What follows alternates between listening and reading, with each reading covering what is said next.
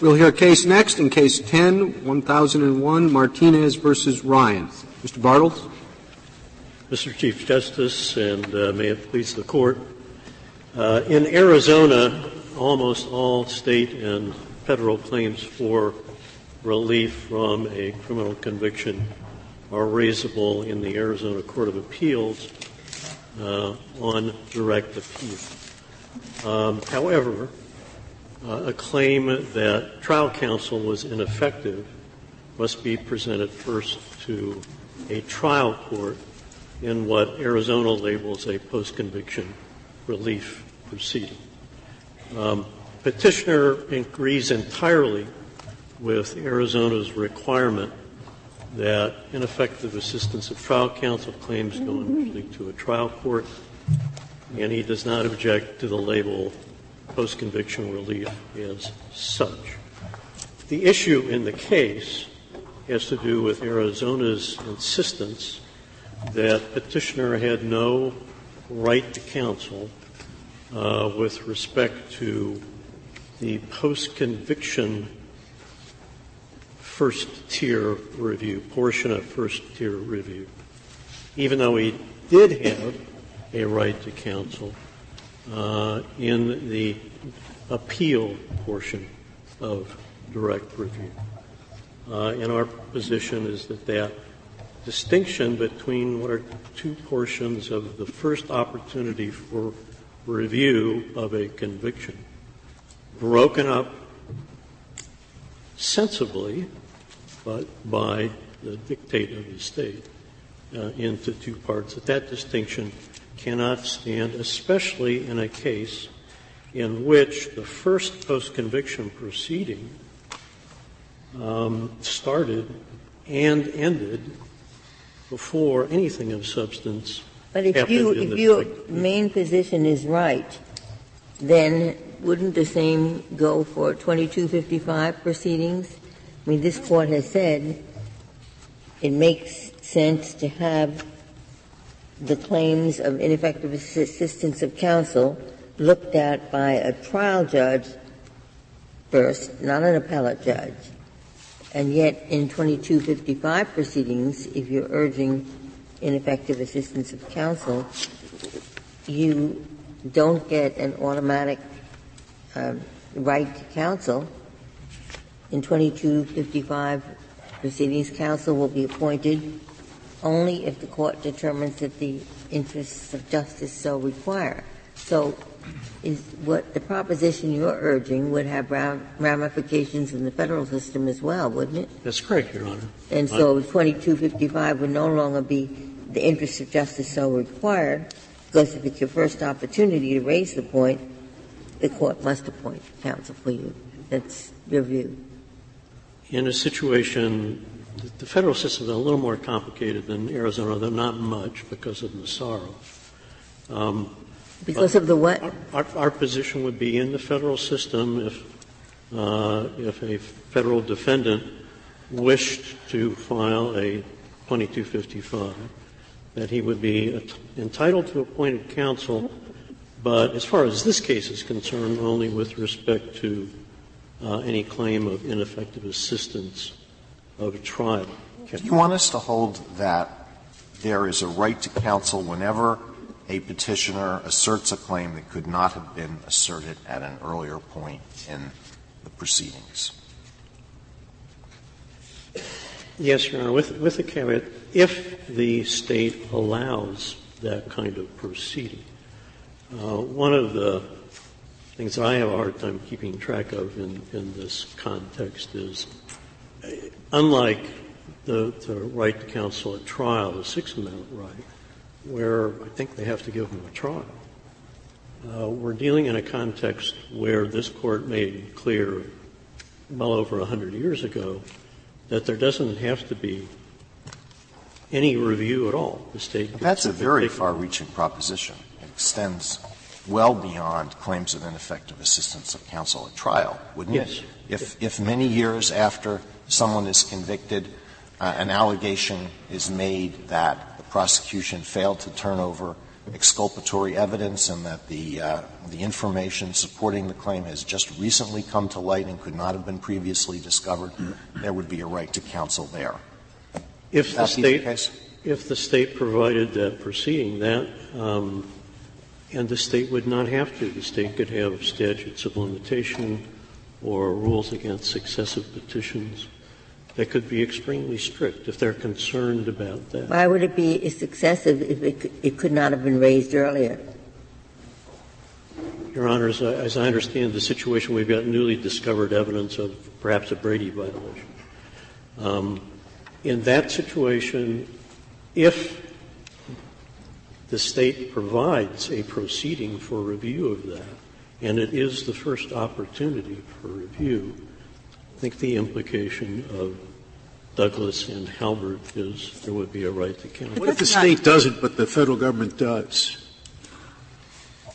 I mean, what if you say that, there's no state habeas available, you go straight to federal habeas? I think that's correct, Your Honor. In the federal system. So you haven't really given us a solution for the states. They can't stop this thing, right? Well, but the federal system itself has a statute of limitation, though I believe that the statute would probably begin to run in Justice Alito's hypothetical with the discovery of the Brady violation. And so the federal courts have set up the statute of limitation to accommodate that claim. And the states would be free to do that, too, if they wish. If you are permitted this counsel to raise a claim that could not have been raised on the direct appeal, is the counsel limited to that point, or can the counsel representing the client bring up other things? No, Your Honor. The right to counsel would apply only to the first-tier review issue. And so, for example, if counsel finds other issues and wants to pursue them, the state could say, we're not going to pay you for those. But could it be that the counsel could also bring up a Brady claim, a newly discovered evidence? So it wouldn't be limited to ineffective assistance of counsel. The holding in this case will be so limited, but I would agree that Douglas and Halbert would imply that Brady would, at least many Brady claims, would be such that the 2255 or the state post-conviction would be the first opportunity to present it. I'm sorry. What if the ineffective assistance of counsel claim is closely related to other claims that the petitioner wants to raise in an initial post-conviction relief proceeding? Counsel at trial was ineffective for failing to do A, B, C, and D, and all of those are basis for relief. And now I want to argue with new counsel in the first post-conviction proceeding, not only that counsel was ineffective at trial, but also that all of these other claims are meritorious. You're saying that the counsel to whom the petitioner has a right is limited to making only the ineffective assistance of counsel claim and cannot go on and represent the petitioner on these other claims? I'm saying, Your Honor, that the state does not have any duty to pay the lawyer in those circumstances. Now, the kind of situation you're talking about, I think is most likely to come up where it's not a question of pay. I think Justice Alito was asking. Counsel says, I've got a duty to represent my client zealously, so I want to bring up not only ineffective assistance of counsel, but these other matters. Your Honor, I think the appointment could be limited to the first-tier review. I'm sorry. I don't understand how that works. The claim is, say, for example, you were ineffective because you didn't raise a Batson claim. Surely he gets to pursue the Batson claim once he establishes yes, Your Honor, and in fact, in that example, pursuing the ineffective assistance claim requires pursuing the Batson claim. So the state would be required to provide counsel not simply to raise the threshold ineffectiveness argument, but to go ahead and raise the arguments as to which he was ineffective. Well, Your Honor, in the situation in which the ineffectiveness of counsel is based on the failure to make a Batson claim, the failure to make an objection at trial, I would agree with you absolutely. Well, in my experience, what about other claims that don't follow on? I mean, other claimed errors in the trial. You say the state doesn't have to pay for that representation. Does counsel keep timesheets? Oh, yes, on the various issues, 12-minute intervals, and the state pays for some issues and not for other issues. Absolutely, Your Honor. It happens routinely in the state system.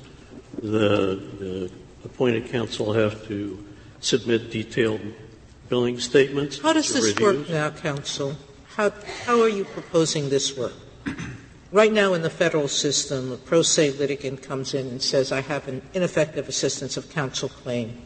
Most district courts ask the attorney to submit an affidavit, and then decides whether on the face of the claims there's reason to appoint counsel and hold a hearing. Under your theory, every state would be obligated to appoint counsel ab initio to check out whether there's the potential for an IAC claim? Well, I think the states could run this in different ways. The way in which Arizona does it makes sense to me, which is that there is a form, Form 24B. It's a very simple form. It doesn't require stating any substantive grounds. It really just says I would like to challenge my conviction through post-conviction relief in the very same way that notices of appeal. So what you are essentially saying, every state is obligated to appoint an attorney on the first level. Every state is obligated to treat these, what are really parts of the appeal, the initial appeal, in the same way they do the rest of the appeal. Counsel, there's a huge reliance interest that has developed since Finley and its progeny, and states don't routinely appoint post-conviction counsel. What are we going to do about that reliance interest and the burdens on states? Well, Your Honor, I guess I would say two things about that. One, there are a fair number of states that do appoint counsel routinely on request. Well, I know for a fact that most do in capital cases, but I don't know if that's the same figure for non-capital cases. I don't know the percentage, Your Honor, but I know there are several states. I don't understand. Could you answer the original question that Justice Sotomayor asked? She said, what happens in Arizona? You said a prisoner or defendant, he's been convicted, gone through his first round of appeal, he's given a form, which you said is a simple form. Do you want to proceed in collateral review? And he answers, yes. Then does Arizona appoint a lawyer or not? Yes. All right, then what are we arguing about? He had his lawyer. He didn't have an effective lawyer. So now you're talking about the second round. You're talking about, does he have a right to a lawyer when he wants to claim that the first lawyer that they gave him on collateral review was ineffective? No, Your Honor, that's not the issue in this case. What is the issue? The issue in this case is whether the ineffectiveness of the first post-conviction counsel constitutes cause to excuse. All right. So why? That's what I thought, actually. And I don't understand what all the briefs are about, and I must be missing something, about whether they're all going to have to appoint lawyers or not in these different states. It seems to me that has nothing to do with this case. This case comes out of a state that does appoint lawyers, and the question is whether your client should have, from your point of view, at least one full, effective chance to say, every lawyer I've been appointed, I've gotten 100 and they're all terrible, or whether the State can block that from being heard in habeas by saying, oh, no, we gave him 19, and the claim that all 19 were ineffective, he can't even raise. That's the issue. Is that it? Well, Your Honor, actually, once we take it past 2, I'm not on board with that. No, but I'm not ridiculing as it sounded your claim. I'm saying maybe that's right. Maybe he's not going to win the claim, probably. But the question is, if his claim is, in Federal habeas, I have gotten 102 lawyers and 102 proceedings, and every one of them was absolutely ineffective, perhaps that habeas judge has to look at it and say, oh, I see, he's claiming he's never had one full, effective chance to claim that his trial lawyer was ineffective because the other 19 were just as bad. I have to look at it if I'm a trial judge. Now, that's not a silly argument, in my opinion. That could be a winning argument. I just want to know, is that basically your argument? No, Your Honor. Okay. It's not my argument. Now, let's start at ground zero. Sorry. Everyone else. Why isn't that where your argument leads? To the proposition that you can never procedurally default irrevocably an ineffective assistance of counsel claim? Well, Your Honor, on a theoretical level, I don't think this Court's decisions in Douglas and Ross and Halbert give us a clear answer about whether there's a right to effective assistance of second post-conviction counsel. But we want to know what rule you're advocating in this case. We want to know why you're not advocating for what Justice Breyer and Justice Alito indicate is an endless right to claim that all previous counsel were ineffective. You say, oh, no, you're not arguing that.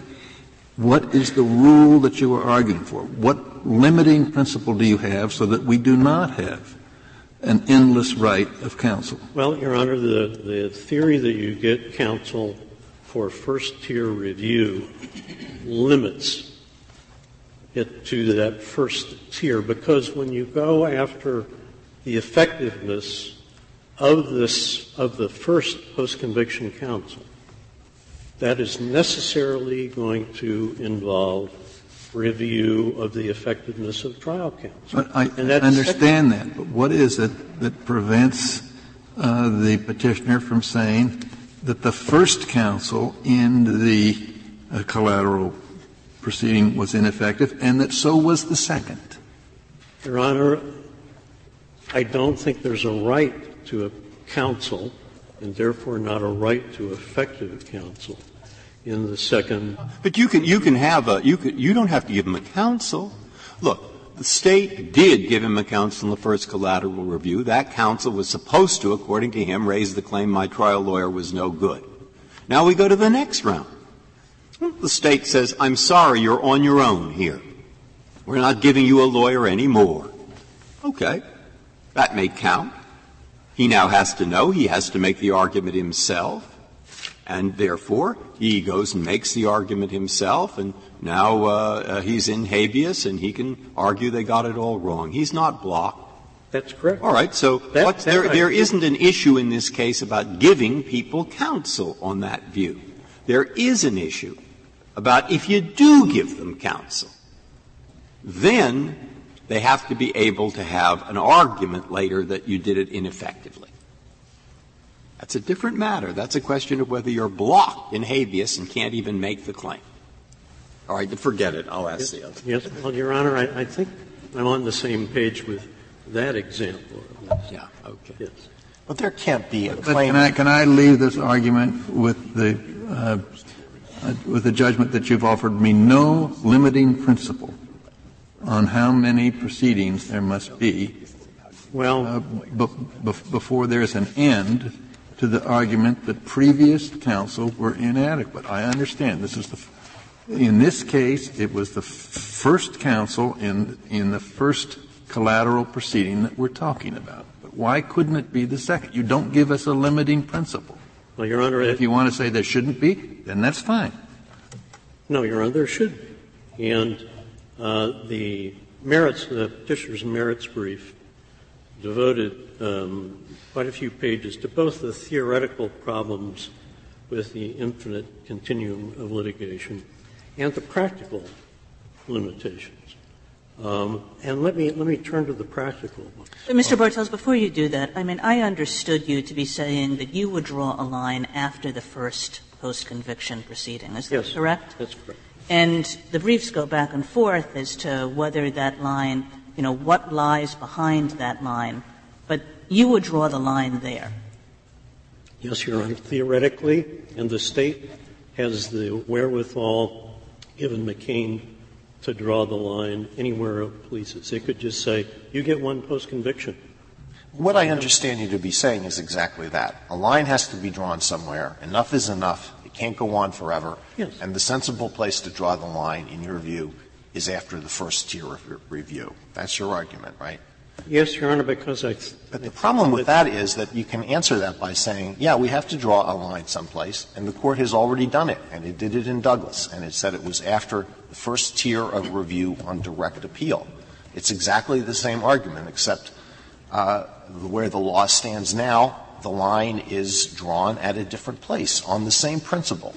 Well, Your Honor, it has to be drawn someplace. That principle doesn't work very well in a system like Arizona's, where you can't bring this one claim on the direct appeal, and you can, and Mr. Martinez, could have, you can file your first post-conviction and litigate it while the appeal is pending before it's final. So you would be happy with the system that said, no, you don't have to raise it on collateral review, you have to raise it on direct appeal, which is very unworkable, because if you're arguing ineffective assistance of counsel in the direct proceeding, presumably it's usually the same counsel, he's not likely to bring the claim. That would be worse for criminal defendants than the system that's there now. No, Your Honor. If direct appeal is now going to encompass possible claims of ineffective assistance, you're not going to be able to have the same counsel on appeal. But the person who decides what arguments you're going to make on appeal is usually the person who handled the trial in these types of cases. Well, Your Honor, that's not true in Arizona. In Arizona, the usual case in criminal cases is that somebody else handles the appeal. Maybe from the same office. But I agree that would have to change if ineffective assistance of counsel were part of the direct appeal. And the other thing that would have to be done, and this is done in some states, is that you have to raise it in direct appeal, but most, as this Court recognized in Massaro, most ineffective assistance claims can't be dealt with on direct appeal because of a lack of evidence. They need more evidence. So ineffective assistance of appellate counsel certainly can't be dealt with on direct appeal, right? No, that's so. Even if you get a different counsel to take the appeal, well, Your Honor, you always claim that counsel was ineffective in habeas, right? Your Honor, I two things about that. First of all, the State does not have to provide a review of the effectiveness of appellate counsel. If it does so, I would still say that that's going to end up having to be second opportunity review of the claims that appellate counsel failed to raise. That's got to be the basis for — If there's a right to counsel whenever someone asserts a claim that couldn't have been raised earlier, why does the State not have the obligation to provide counsel to contest the constitutionality of the representation that was provided on appeal? Well, Your Honor, the reason is that in terms of this first-tier, second-tier analysis from Douglas and Halbert, you're not going to be able to look at the effectiveness of appellate counsel without looking at the issue of prejudice. And that's going to require what is second opportunity review of the merits of the claim that the appellate lawyer didn't raise. But that's the second opportunity for that review because the direct appeal was the first opportunity. And I think in the end, though, just a Matthews versus Eldridge procedural due process analysis works better. And the critical factor is what's the risk of an error in the absence of counsel. Well, the first time around, the risk of error involves what's the probability that the trial judge made a mistake that's prejudicial. By the time we get to the post-conviction that's challenging appellate counsel's effectiveness, now it's the probability that the trial judge was wrong and that the appellate lawyer was wrong. And so it's exponentially low. It at least provides a basis for the trial judge doesn't have to be wrong for there to be an ineffective assistance of counsel claim at trial. No, I'm sticking with the example of ineffective assistance of appellate counsel. But trial counsel. I'm sorry. I wonder what you would say. Some of these statistics suggest that these claims succeed very, very rarely. So by the analysis that you just used, this kind of balancing analysis, why we should even go so far as you would have us go? Well, Your Honor, it would be because Douglas and Halbert have done that balancing and said in this situation, first-tier review, the probability of an incorrect result without counsel is sufficiently high that there should be counsel. And that's really the disagreement between Justice Douglas and Justice Harlan in Douglas. Justice Harlan didn't think the lawyers mattered that much. The post-conviction application would go to the trial judge, right? And on the yes, Your Honor. So it goes to the trial judge with this Andrus-type brief that doesn't raise ineffective assistance of counsel, but it's such an obvious claim to make that when the judge reviews that Andrus brief, if the trial judge thought that this defendant was abysmally represented, wouldn't the court say, sorry, I'm not going to accept this Andrus brief? It seems to me that there was a flagrant ineffective assistance of counsel, and you should have raised that. That's a viable issue. So I'm not going to accept your brief. I mean, I think there would be something like that with the right to counsel for these ineffective assistance of trial counsel claims. So if the judge who reviewed the Andrus brief really thought there was an ineffective assistance of counsel claim, a valid one, the judge would have spotted the issue, and it would have been argued on that first. Are we talking about the Martinez case itself, right? Yes. In the Martinez case, there was an Andrus brief, right? There was, Your Honor, but it's nothing but a summary of the trial transcript and provides no basis for the trial court. The problem with ineffective doesn't the trial court, I mean, the excuse of counsel is not automatic. The trial judge has to look at it and say, yeah, there's no issue for you to pursue, so I'm going to excuse you. Well, under the current system, the trial judge has no duty to make any Andrus determination because the Arizona courts have held there's no right to effective appointed counsel. Thank you, counsel. Mr. Catani.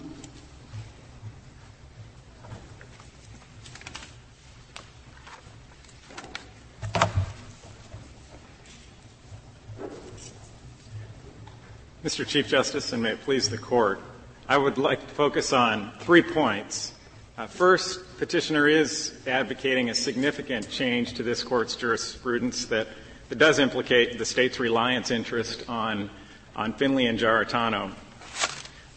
It's not a modest change. Could I ask you about your interests here? Because your State is one that does appoint counsel, so you already have the cost there. I'm just wondering, in your brief, you talk a lot about the excessive costs that this would impose on you. And I'm just wondering where those costs come from if you appoint counsel already. And I know some other States are in a different situation, but as to you, where do the costs come from? I think they come primarily from the logical extension of the rule that would require a second post-conviction proceeding to litigate claims of ineffective assistance of first post-conviction counsel. Right now, those claims are routinely rejected under Finley and Giarratano because there's no constitutional right to counsel. Under the theory, and I don't think there's really been advanced a principled basis for limiting the rule that's been advanced, and certainly under. Well, but if we just said there is we can only draw a line in this context, and we're going to draw the line here, and this is where it sticks, what are the additional costs to you? Well, the additional costs would be implicated with a second post-conviction proceeding. Well, it's only a cost if that second counsel, however it's secured, can actually make a credible or sustainable claim that appellate counsel, the first-tier counsel, was ineffective. Well, I think it's the nature of ineffective assistance claims. They are easy to raise and difficult to litigate. It's not difficult to raise to assert ineffective assistance. It's very obvious in the context of capital cases where an assertion is my attorney was ineffective at sentencing for failing to raise additional Federal courts things to handle them routinely. Pardon me? Federal courts handle them routinely on papers, and most of them are denied. Is the state system different? Where first-level counsel, appellate counsel, post-conviction counsel raises ineffective assistance of trial counsel, how many of those cases end up in hearings? I don't have the statistics. They do not generally result in evidentiary hearings. Exactly. Very few. In non-capital cases. Certainly in capital cases, I think the majority do. Could I go back to just clarify the record for a second? Yes. What authorized Levitt to file the post-conviction relief motion? Wasn't he appointed simply to prosecute the direct appeal? Harriet Levitt was appointed to prosecute the direct appeal. What gave him the authority to file the 32 motion? Obviously, he didn't seek his client's approval, because the client, when he received the motion, said, I don't understand what you're saying, I only speak Spanish. So what gave Levitt the authority to do what he did? Well, she was representing Mr. Martinez, and the rules allow the filing of a post-conviction petition. By an attorney appointed just on the direct review? Well, I don't think there was anything that would prevent her from representing him in a number of different ways. If she saw something that she thought needed to be raised in a post. So what was the tactical advantage of doing what she did? What conceivable reason was there for her to file the Rule 32 motion before direct review finished?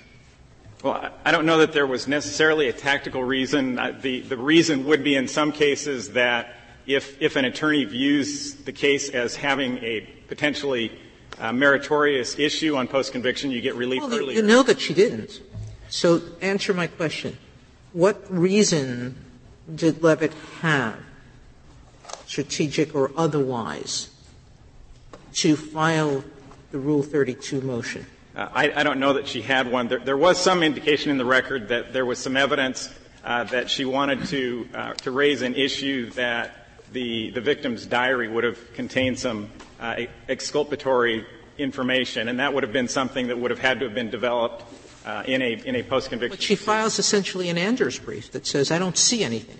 What was the strategic reason for doing that? What conceivable strategic reason? Well, if she thought that there would be a claim, but after looking at it further decided that the claims were not colorable, is, I think, what happened in this instance. Is it routine or does it happen often for lawyers who perceive a trial issue that can only be raised on collateral review to think that it makes sense to raise that right away so that the appeal is delayed until that's resolved? Well, it is what happened in Arizona frequently prior to the Sprites decision. And historically, counsel were allowed to raise claims of ineffective assistance and stay the appeal.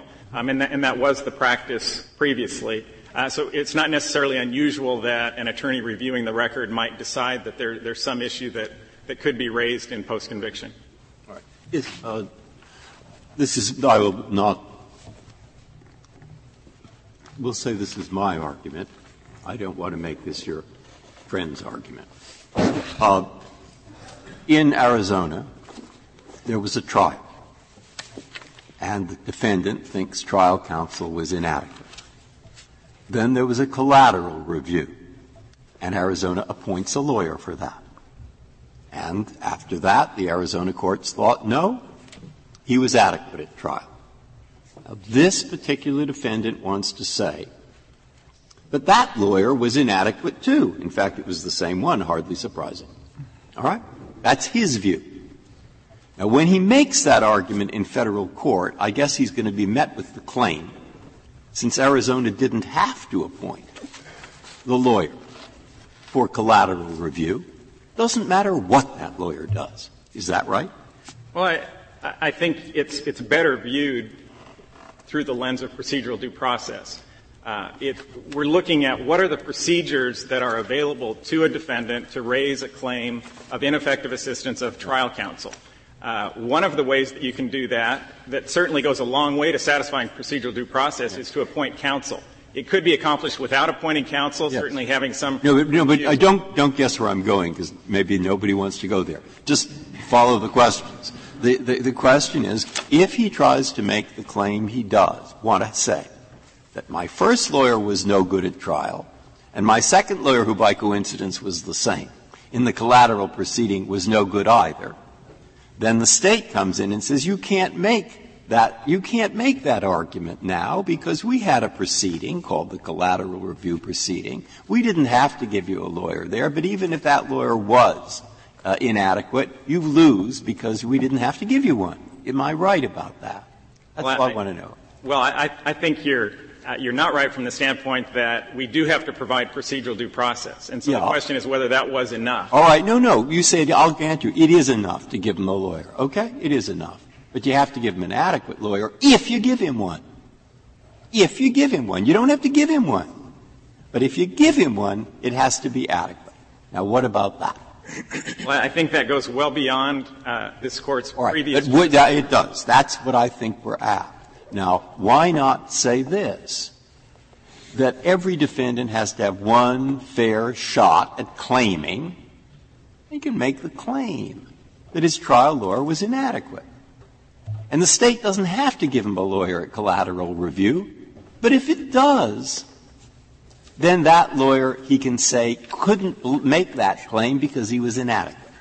So you say, fine, they can make that argument in habeas. I bet they never win it, but somebody might. He can make it. So what would happen would be that the habeas judge in federal habeas would read the piece of paper, he'd say, what's the ground for thinking this? And then he'd make his normal kinds of judgments.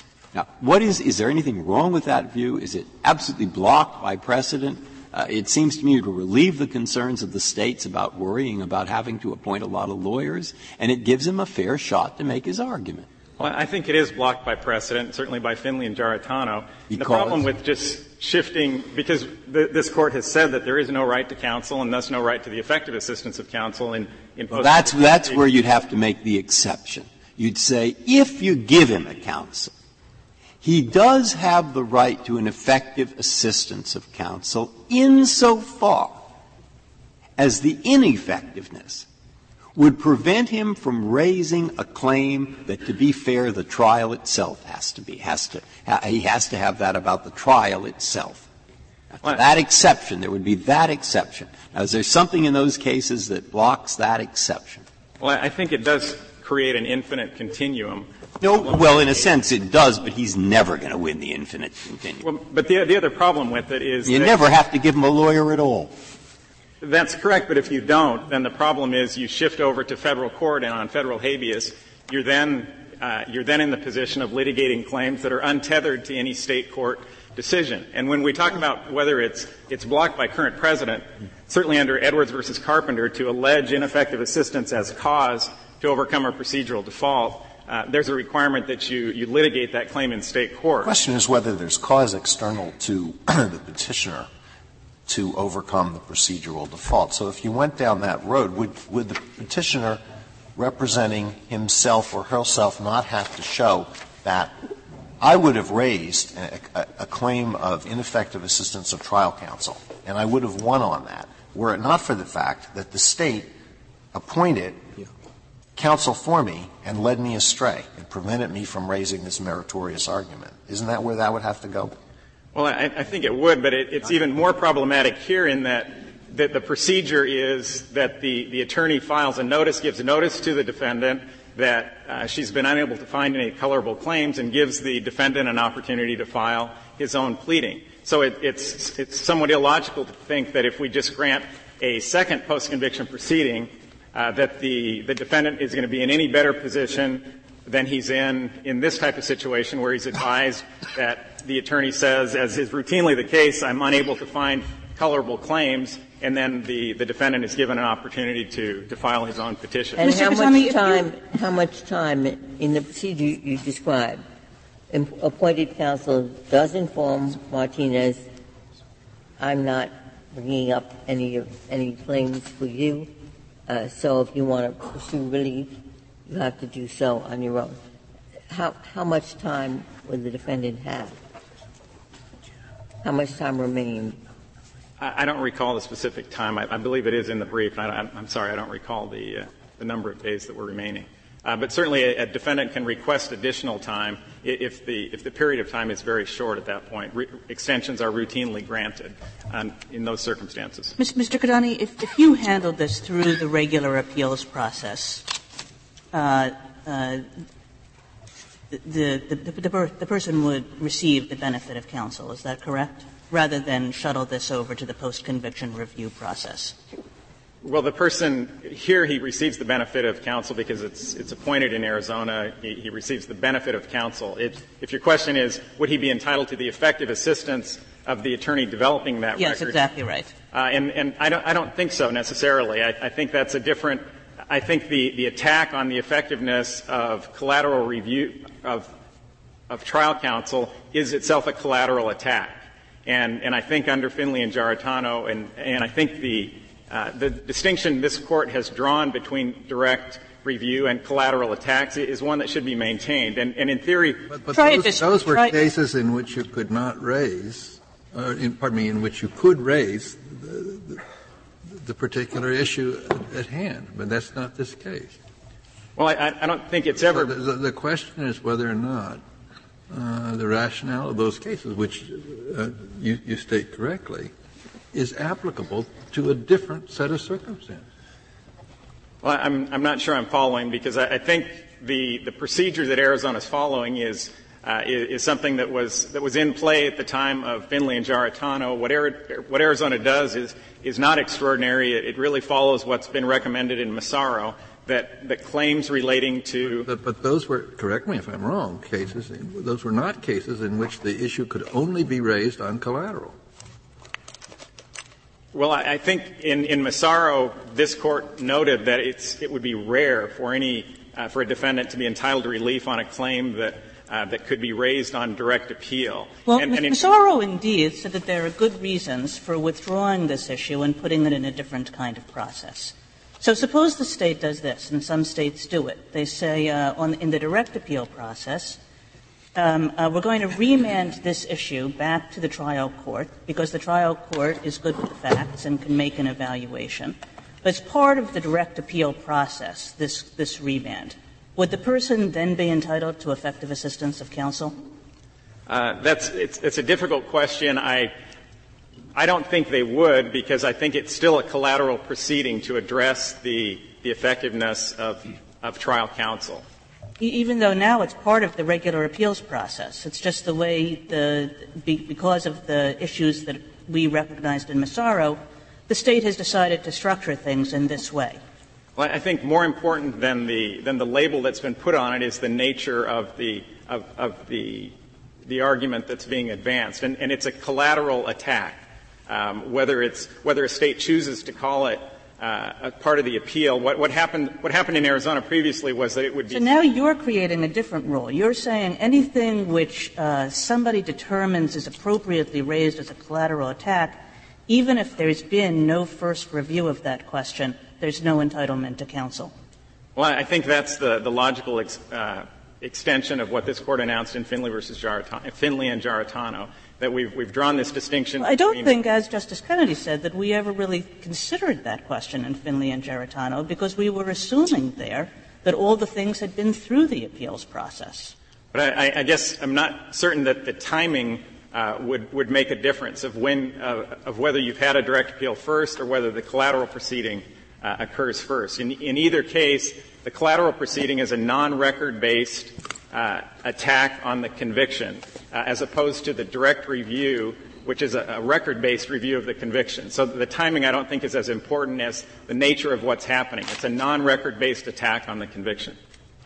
Well, Justice Kagan, the question indicates that there are states, as you know, where on direct appeal they can allow for an evidentiary hearing on IAC. And as I understand your answer is that if that happens, the proceedings that precede the resolution of the issue on direct appeal, being probably conducted by the same counsel who's taking the direct appeal, can be conducted, and he can be, and the counsel, he or she, can be inadequate in the conduct of those further inquiries. That seems to me very strange. Well, I don't think we're suggesting that would be the desired outcome, and it's simply that drawing the distinction between collateral. There's no constitutional right to effective assistance of counsel on direct when he conducts some supplementary proceedings. That's very strange.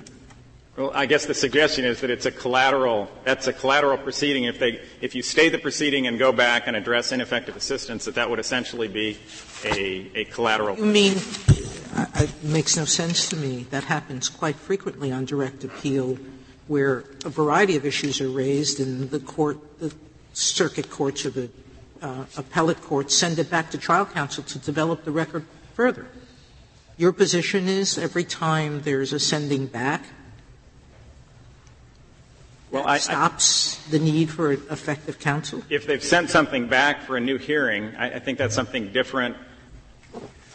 I think you've — Is that involved in this case? Do we have to decide this for this case? I don't think we need to. I think it's clear that — It's another case. It's But the reason I think it's relevant is that if you were to say that there needed to be effective assistance of counsel there, then I would have asked you, what is the difference between this case and that case? So that's the reason it's relevant to this case, because the difference is really just one of labels.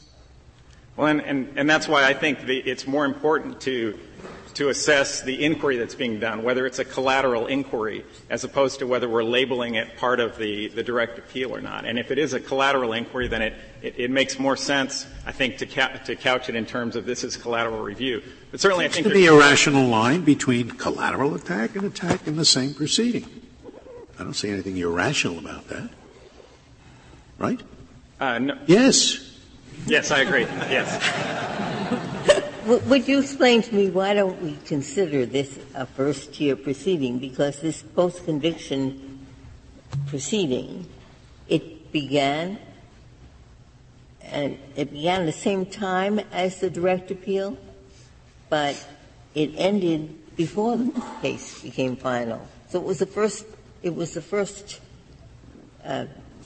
tier, because it was decided before the direct appeal. Well, it is a first-tier collateral attack.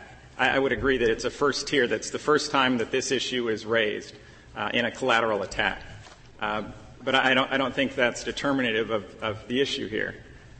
This Court has never said that every claim that can only be raised for the first time entitles someone to counsel. And that exception, that would swallow the rule. In Arizona, in most states where the types of claims that can be raised in post-conviction proceedings are generally limited to claims that could not have been raised earlier. So the rule that petitioner's seeking really would swallow the exception would swallow the rule that was announced in Finley and Giarratano. Thank you, counsel.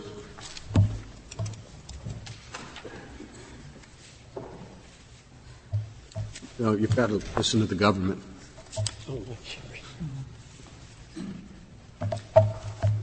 Mr. Wall. Mr. Chief Justice, and may it please the Court.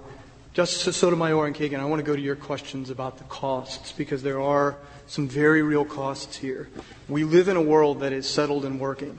Although this Court has drawn the line at the first direct appeal, 47 states, D.C., and the federal government provide counsel in a first post-conviction proceeding, either as of right or in the discretion of the trial court or the public defender. 47 do, and the federal government does? That's right. So there are 18 states that provide it as of right, 29 states and D.C. provided in the discretion of the trial court or the public defender, and then the federal government, obviously, in the discretion of the district courts. And so what Petitioner is doing by constitutionalizing that area is shifting resources to a subset of ineffectiveness claims. Well, it's small comfort to the lawyer, the client who doesn't get one, that everybody else does. Mr. Chief Justice, I understand, but I think this is an area where states are permitted to draw different lines. And what Petitioner is saying, take the federal system, for example. Petitioner's rule would say a federal prisoner can walk in under 2255, and by making an allegation of ineffectiveness of either trial or appellate counsel, he's entitled to appointed counsel without even, I take it, a showing of colorableness. Well, not if you adopt the one proceeding rule that I think counsel for the petitioner was suggesting. He suggests that Arizona is one of those few states where you can only raise this issue on collateral, and therefore you're entitled to effective assistance of counsel on that collateral. And he would stop there for statistical and for reasons, for probability reasons, rather. I think that's exactly where he would stop. I think it's very difficult to explain why his rule doesn't require him to go further, because by saying that first tier is not a stage of a case, as this Court's always meant it, but it applies claim by claim, and lawyers are going to represent you on only some claims, and you're pro se, you'll file others, he ends up with two problems. One, he has to concede, as he does in his reply brief and as he did in response to Justice Alito, that he's going to say the same thing with regard to a lot of other claims that are typically raised in habeas. And second, he can't find a limiting principle. Because when you come in your second or your third or your fourth post-conviction proceeding and you say all my previous counsel have been ineffective, that's also the first time that you've been able to say it, and you'll be making the same claim. I'm entitled to have one constitutionally competent lawyer argue that my trial counsel was ineffective. What about not going that far? What about saying in this case, Arizona did give him a lawyer. In this case, it was the same lawyer.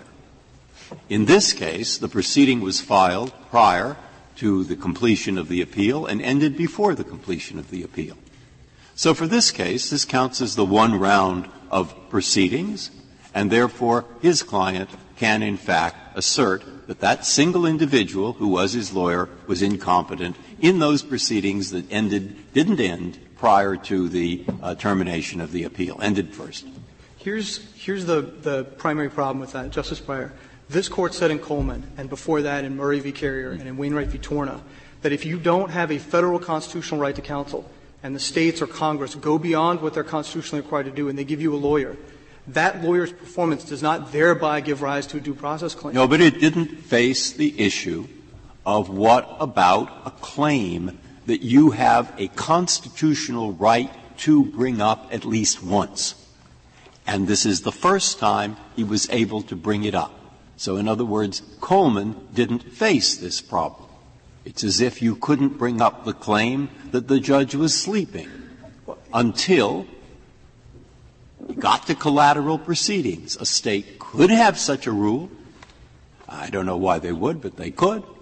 But if they did, it would be your first chance ever to attack that trial process. And so isn't Coleman, in its effort to bar relitigation, actually rather beside the point? Justice Breyer, I think we just see the case in fundamentally different ways. His first opportunity to raise his trial ineffectiveness claim was in his first post-conviction proceeding. And he had the opportunity to raise it, and his lawyer didn't. And what he's coming in and saying now is not, I was deprived of an opportunity to raise it, as in your hypothetical, but I had the opportunity and I didn't, and we should excuse No, we're saying it the same way. Just as if his lawyer, when he could raise the fact that the judge was sleeping, didn't raise it because he was staring at the ceiling and had been drinking too much. Just as he could raise that point in habeas because it's his first chance to do it, so he could raise the point that the lawyer, the first time that he had the chance to raise the ineffectiveness of trial counsel, was incompetent, etc. Justice Breyer, I think this case presents a much narrower question, which is, when he comes in his second post-conviction proceeding and says, although I didn't raise it last time around, I have cause to excuse that default because my lawyer was ineffective. This Court's been clear in 3 different cases that's only cause if he had a constitutional right to counsel in the proceeding that he's pointed to and that he complains about.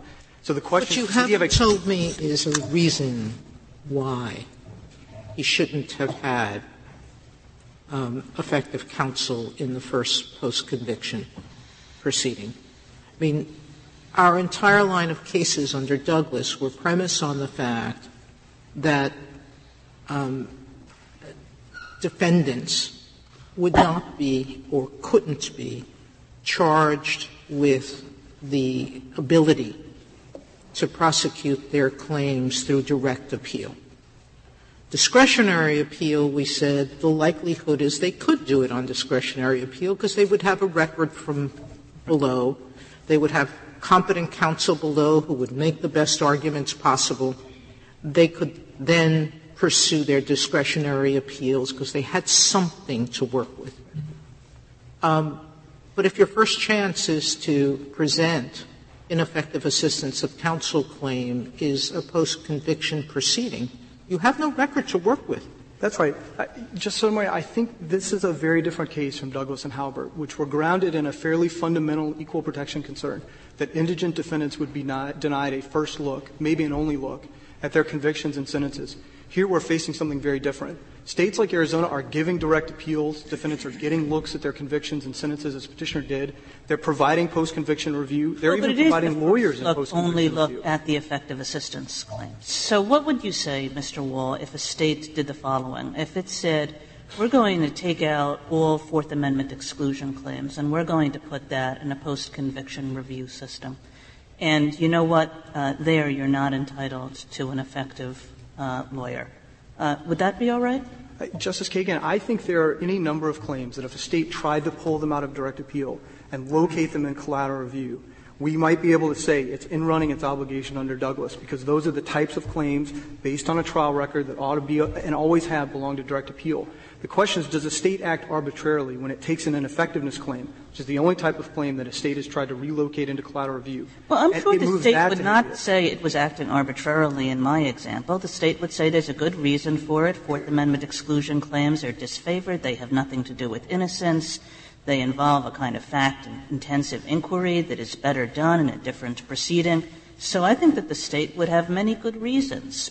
But, you know, it's also true that there you don't get a lawyer. Justice Kagan, I think that the Court's case law would – I mean, I think it would be a difficult question. The Court having said that under Stone, at least in the Federal system, that Fourth Amendment claims can't be raised on habeas, I think it would be difficult for a State to come in and say they have to be raised in habeas. Here the Court said in Massaro these claims are best suited to resolution in habeas, and they're claims that are traditionally brought in habeas. And at least for that type of claim, which is the only – I mean, the State's not trying to hide the ball here.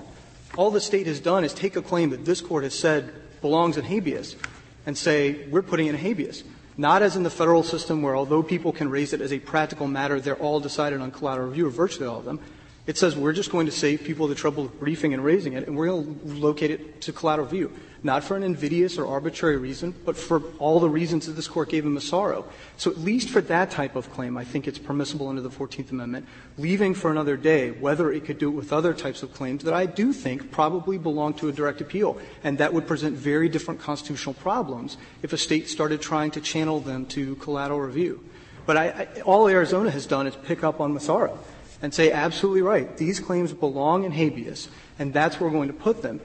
And collateral review. You've now told me that the vast majority of States, 47 I think is the number you gave, put this into post-conviction, give counsel at post-conviction review. At least isn't it an empty promise if what you're giving is incompetent counsel? Well, I mean, Strickland is a very high standard. Justice Sotomayor, a number of States have found under their own constitutions or statutes a right to effective assistance of counsel. But it's a very different matter to say that when States go beyond what the Constitution requires in providing counsel, that counsel's performance there gives rise to a due process claim. And again, the Court's rejected that in at least 3 cases, and I think saying that it's cause to excuse a procedural default here without saying that there's some underlying right to counsel would require overruling those cases. Thank you, counsel. Mr. Bartels, you have 2 minutes remaining. Mr. Chief Justice, let me straighten out one thing about – it's not really about the record, about the facts. This is not in the record, and I'm really doing this for my friend's benefit. Harriet Leavitt was initially appointed to represent Mr. Martinez on appeal.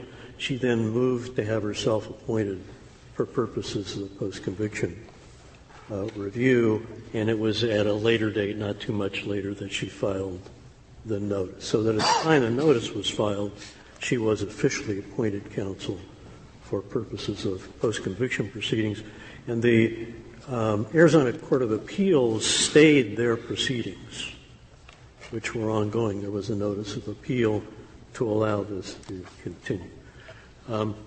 The other point that I wanted to get to was the questions about other states where these claims are handled on direct appeal illustrate a couple of things about our argument. One is it would seem very peculiar to say you have a right to appointed and effective counsel in Wisconsin or Utah on these issues, but not in Arizona, where the difference is purely labeling. All these claims, almost all of them, require additional evidence, and that fact makes counsel even more important. Respondents want to say you have a right to counsel on review for almost all claims, but not the one where you need it the most. Thank you, counsel. Case is submitted.